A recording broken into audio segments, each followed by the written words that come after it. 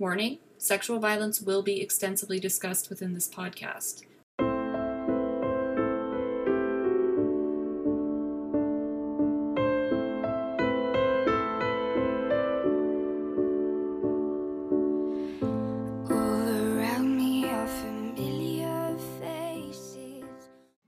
Welcome back to Defining Deviant podcast.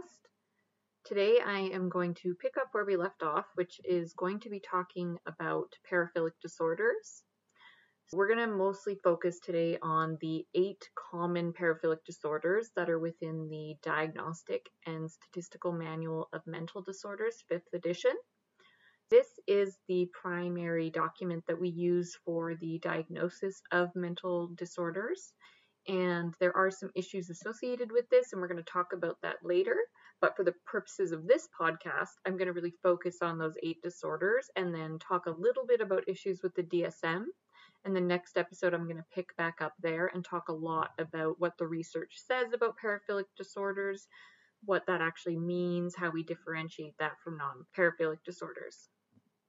So to start off, in terms of definitions, according to the DSM-5, paraphilic disorders are when an individual has sexual fantasies, sexual desires, or sexual behavior with objects, people, or situations that are abnormal or considered deviant. Again, this comes back to that idea of what is considered deviant or abnormal. And that's why I brought that up in the first couple episodes, because as we go through the idea of disorders and crimes and those sorts of things, we start to realize that those definitions can vary. What makes something a disorder, according to the DSM, for most disorders, but not all, is that the interests at hand, especially when we're talking about paraphilic disorders, have to cause distress or impairment to that individual, or it has to cause harm or risks causing harm to that individual or others.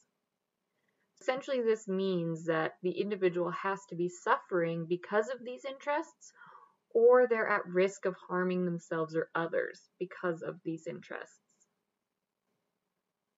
So to have a paraphilic disorder, the interests that we're talking about have to have lasted for at least 6 months, because the purposes of diagnosing a paraphilic disorder is that it's been kind of a chronic issue and something that needs to be dealt with.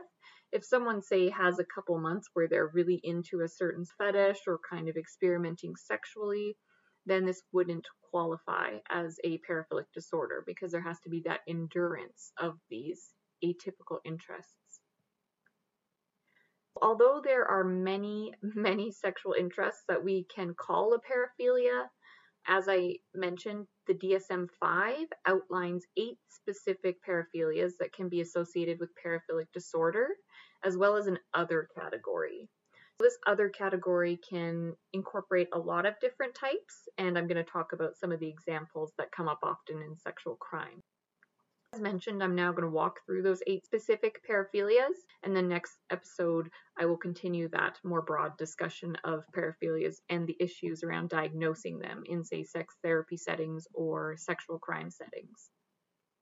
First disorder to talk about is called exhibitionism or exhibitionist disorder. Exhibitionism is defined as essentially deriving sexual pleasure from exposing one's private parts, so this may be genitals or breasts or other areas that are sexualized, to an unsuspecting person, or performing sexual acts that can be watched by others. The common example that we would think of is someone that sort of flashes somebody, for example, or an imperfect example would be, say, Sharon Stone from Basic Instinct, where she has that scene where she opens her legs and shows her vulva to the officers to be provocative in that scene. I say imperfect example because we don't know if Sharon Stone is getting sexual pleasure from engaging in this behavior. I mean, they certainly seem to suggest it in Basic Instinct, but we also don't see any distress or impairment linked to the behavior, so it's not clear that she would represent an exhibitionist disorder. The second disorder is frauderism, or frauderistic disorder. Frauderistic disorder is defined as deriving sexual pleasure from touching or rubbing against a non-consenting person.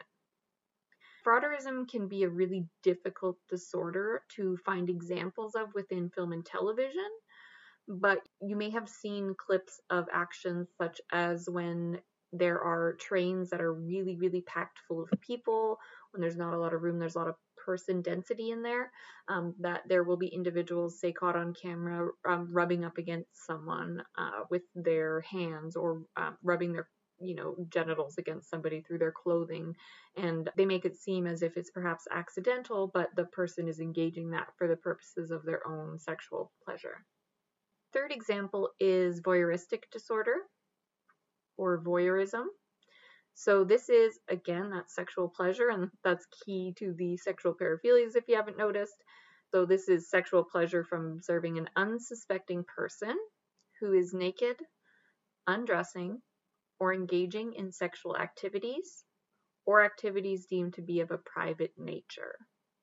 So this would be, for example, someone that is changing at home, someone that's, say, peeping Tom, it's often called.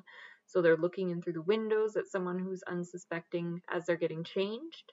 And then we also see examples such as there was an example recently in the Okanagan where at a local winery, one of the employees had installed a camera within the washroom that was there.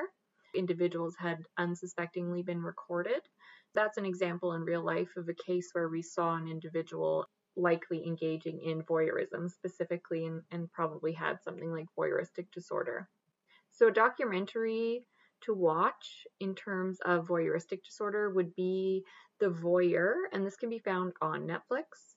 It's about an individual that purported to have run a hotel for many decades and used it essentially for the purposes of engaging in voyeurism, and had set up cameras around this hotel extensively. It's unclear how often he was actually engaging in this behavior, but it is a really, really interesting watch, and it's something that I normally show in my class when I'm talking about this. Fourth paraphilic disorder is fetishistic disorder, or fetishism. This is one that people have often heard of when we talk about the paraphilias, but again, when we're talking about the disorder, this is deriving sexual pleasure from specific inanimate objects or non-genital body parts.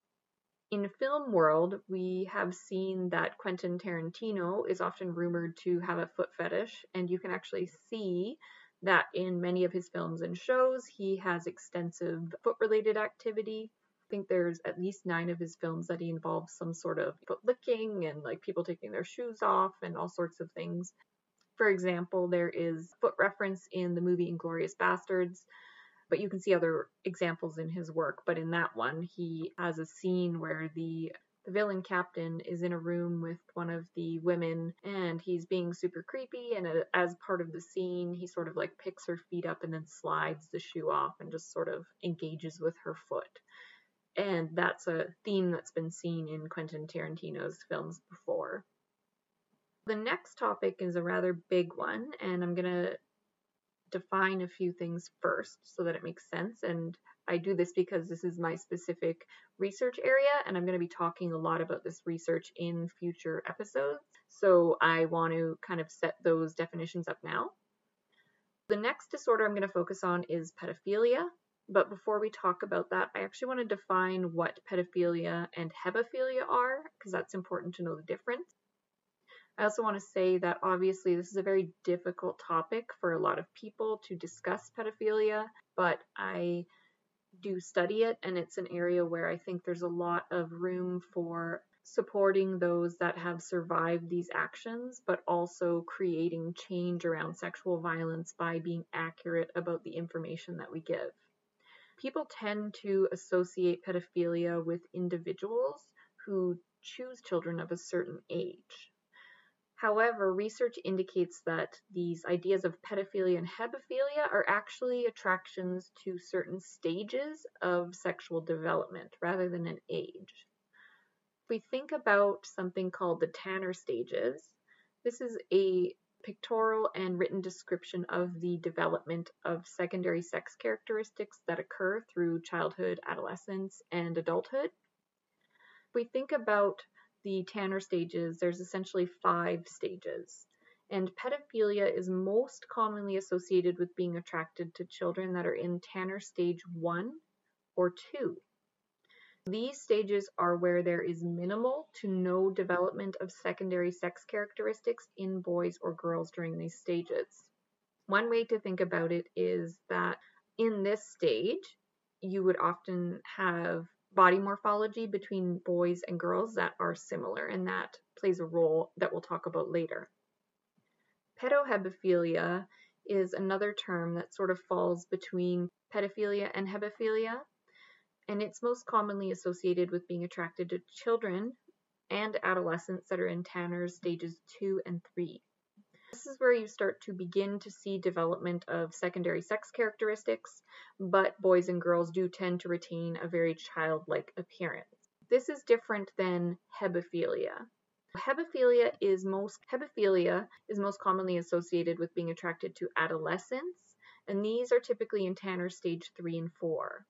Adolescents in these stages tend to have development of secondary sex characteristics, and they're starting to develop a more mature physique. The reason that I'm distinguishing these is because you can imagine that there's actually quite a big difference between, say, someone who is engaging in child sexual abuse against a child who is prepubescent versus someone who's engaging in sexual violence against a adolescent who is mature figured. And that comes up later when we distinguish between some of the crimes and the motivations between some of the crimes. In taking those definitions and going back to pedophilic disorder, the DSM specifically only has a disorder for pedophilia, so hebephilia is not defined in the DSM right now. Pedophilic disorder is defined within the DSM-5 as a sexual preference for prepubescent children. Again, that's those Tanner stages 1 and 2, where there's no secondary sex characteristic development. There's a controversial documentary called Are All Men Pedophiles that I show in my class, and it is a controversial documentary because it argues that hebephilia, which is that sexual attraction to pubescent adolescents, is fairly normal in our society. And it addresses what it thinks of about as hysteria about pedophilia in the current culture. So within this film, they make the argument that there needs to be a distinction between pedophilia and hebephilia, and that hebephilia is more acceptable because it's more common. Again, I want to bring this back to the distinction between the terms of it's important to note that the Tanner stages of sexual development when you're looking at hebephilia would be individuals that are more mature looking. And this is regardless of age. So someone could be 14 and very mature looking, but they could also be 16 and very young looking. Age isn't what we're talking about here. It's that what their body morphology is. When we talk about issues such as hebephilia, it's important to note that prior to 2008, the age of consent was only 14 in Canada and had been since 1892. We did raise the age of consent to 16 in 2008, but it was 14 for a very, very long time, including in Canada.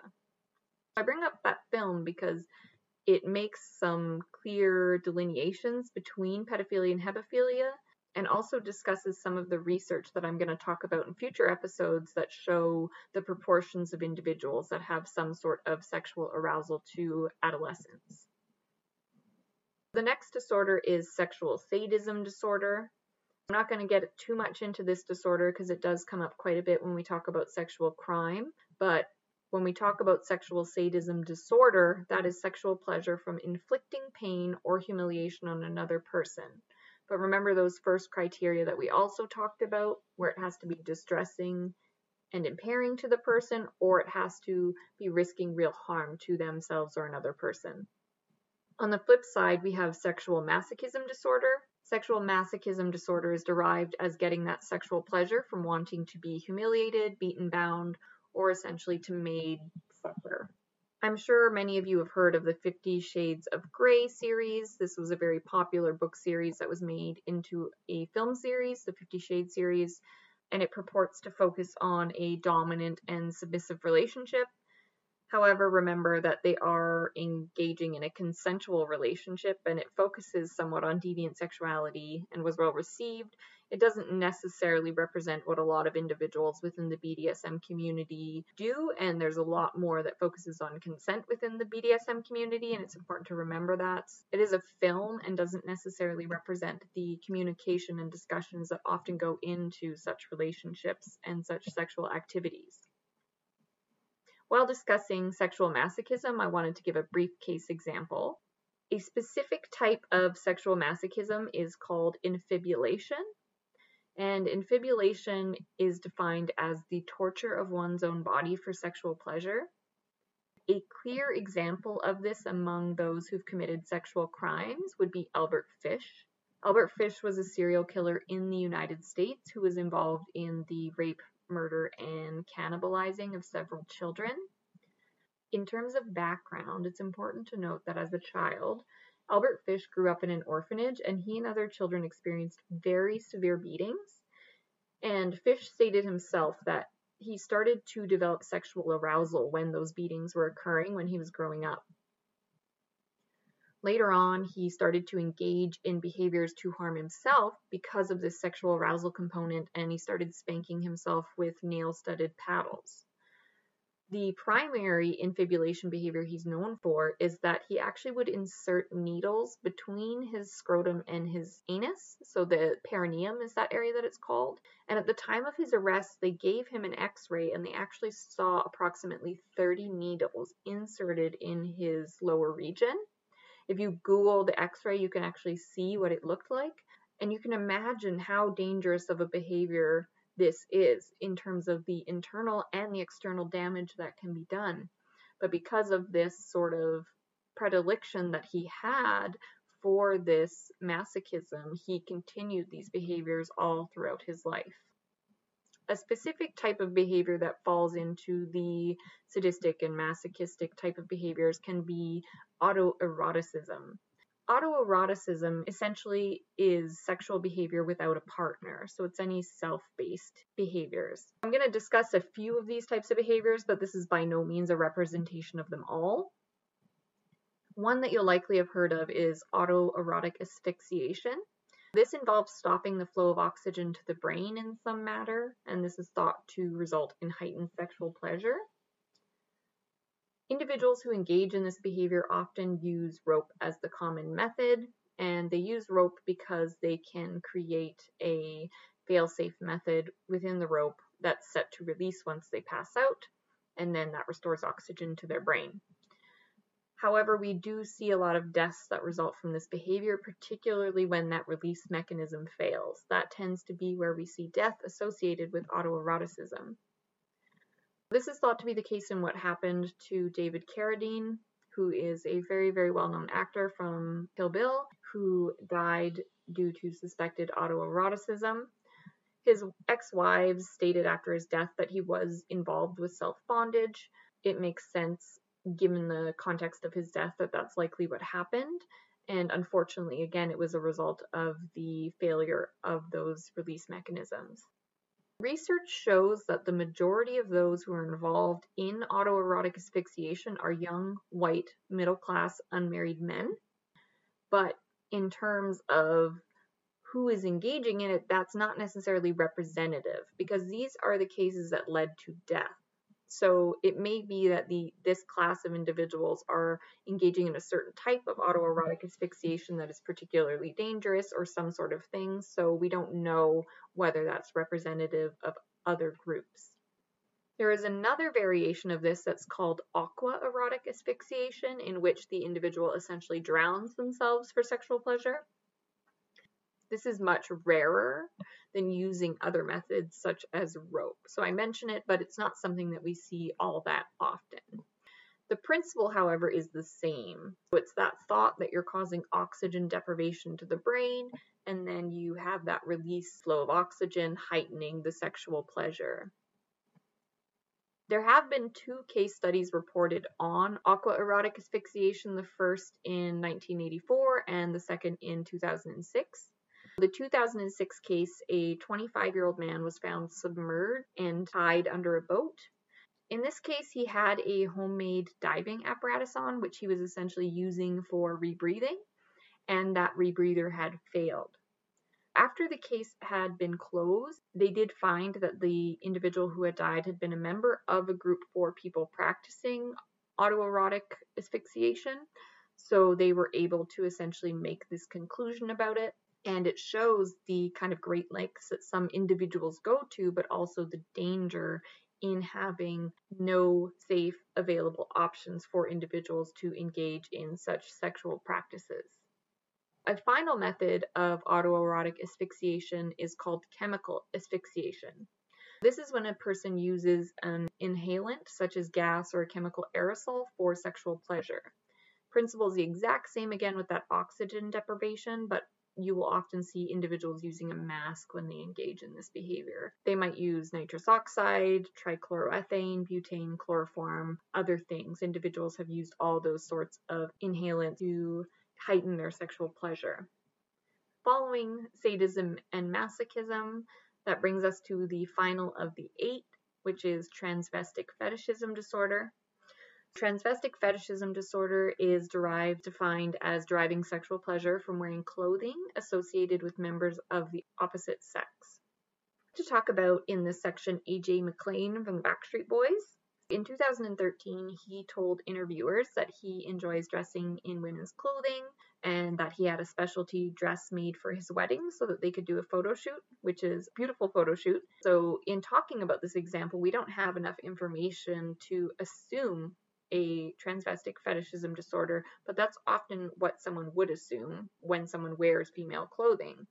But we have no indication that he's deriving any sort of sexual pleasure from it, which is required for it to actually be that transvestic fetishism disorder. There are a number of other motivations that someone may have for dressing as the opposite sex without it necessarily being about sex.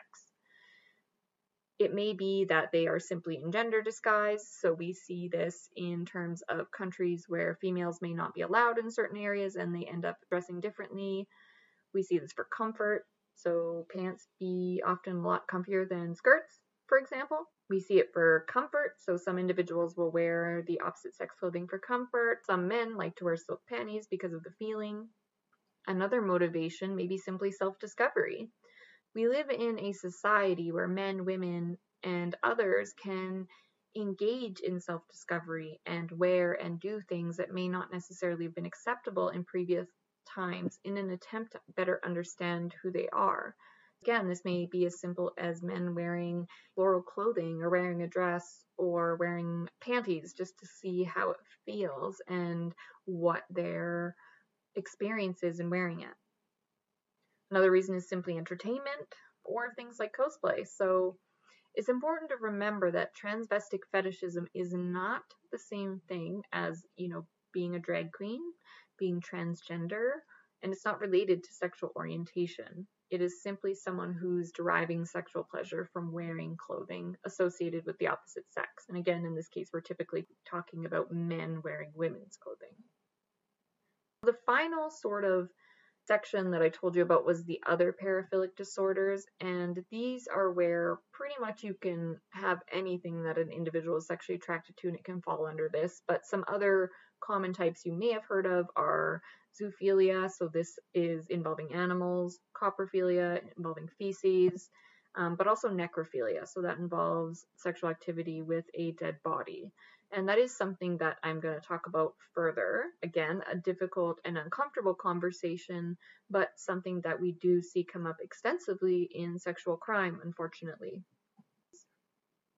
If we think about some of the commonly thought of names when it comes to serial killers, these are often individuals that have engaged in necrophilia with their victims to various capacities.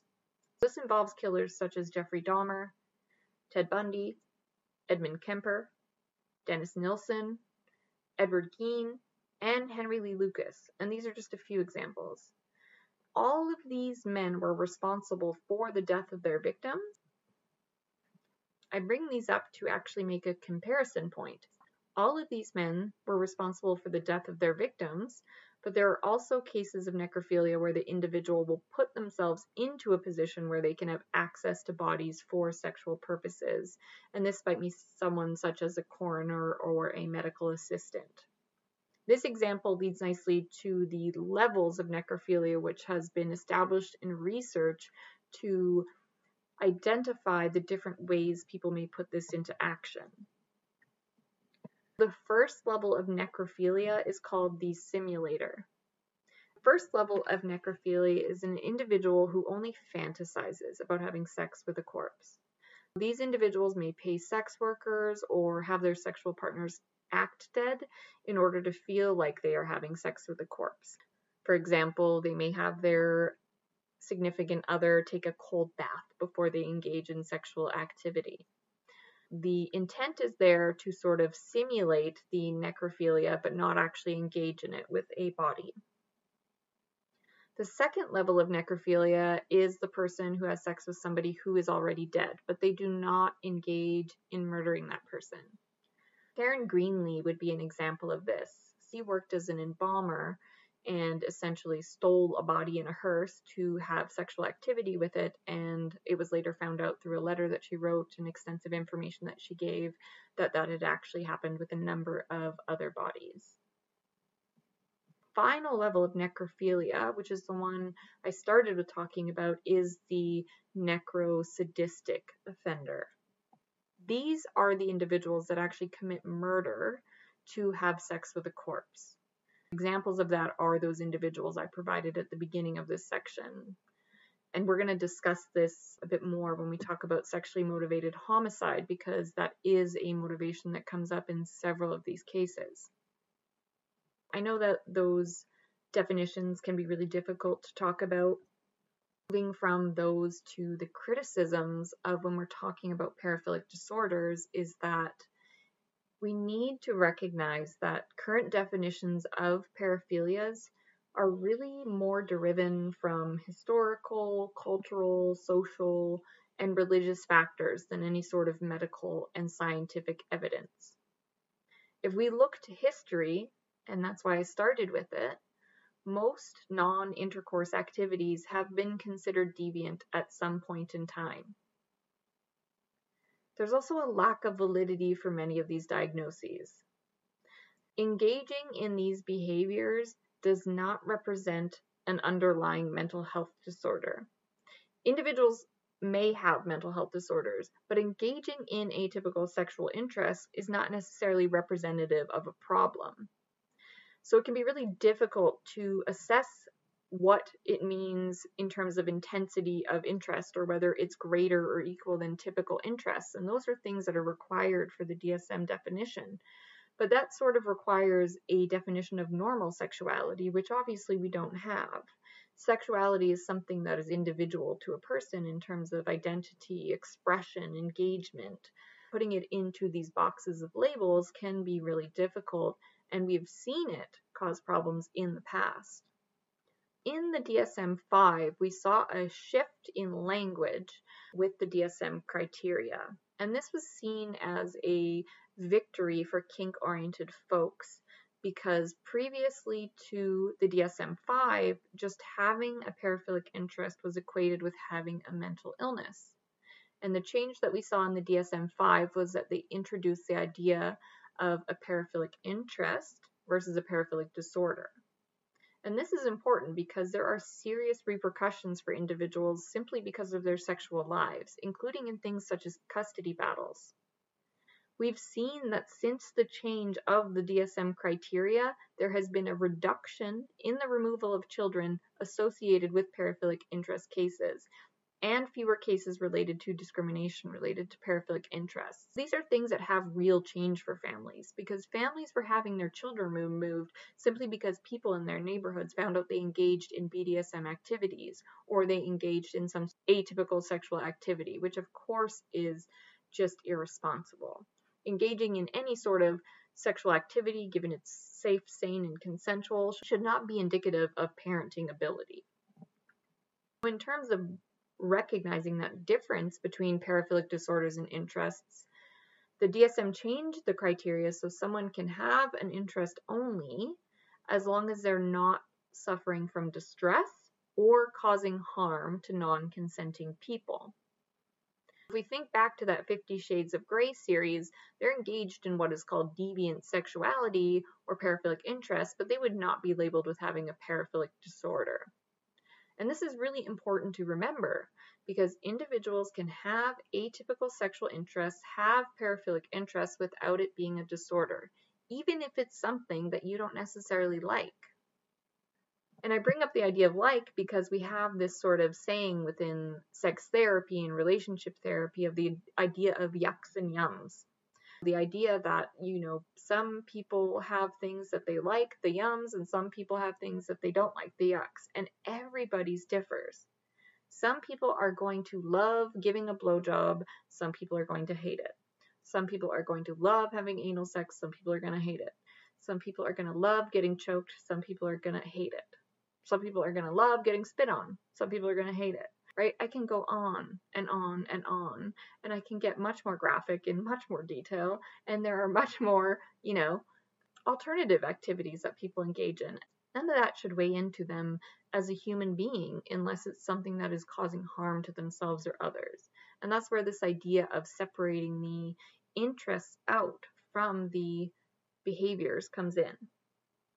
The DSM-5 continues to have confusion around it because a lot of the writing about it tends to focus on criminal behavior as diagnostic criterion, or that it's linked to paraphilic behaviors, which we really don't see through the empirical evidence.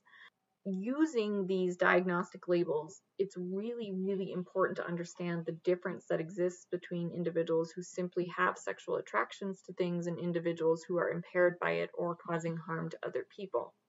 Next episode, I'm going to get a lot more into detail about that and what it means to have paraphilic disorders in non-clinical samples and what it means to have paraphilic disorders in individuals who don't commit crimes, because we often only talk about these things in the context of crime, but these behaviors are very, very common outside of crime. And understanding that can help people understand the complexity that comes with sexual crimes, and that it's not as simple as someone just has a paraphilic disorder and that's what caused them to engage in these things. There's often many, many more factors and contextual factors at play. Thank you for those who have been tuning in for the first couple episodes. I see the numbers growing, which is great. I'm trying to work on being louder on the podcast because I tend to have a very, very quiet voice in real life too. So I'm trying to work on projecting that to make it a little bit easier to hear and not have to have max volume. If you have any feedback or suggestions in terms of cases, I would love to hear from you. Otherwise, I will be back next week with another episode looking at paraphilic interests and what my research has said about feasibility in terms of acting on it and how that plays into it. Thanks again. If the information in this podcast has been distressing, please see the homepage for resources.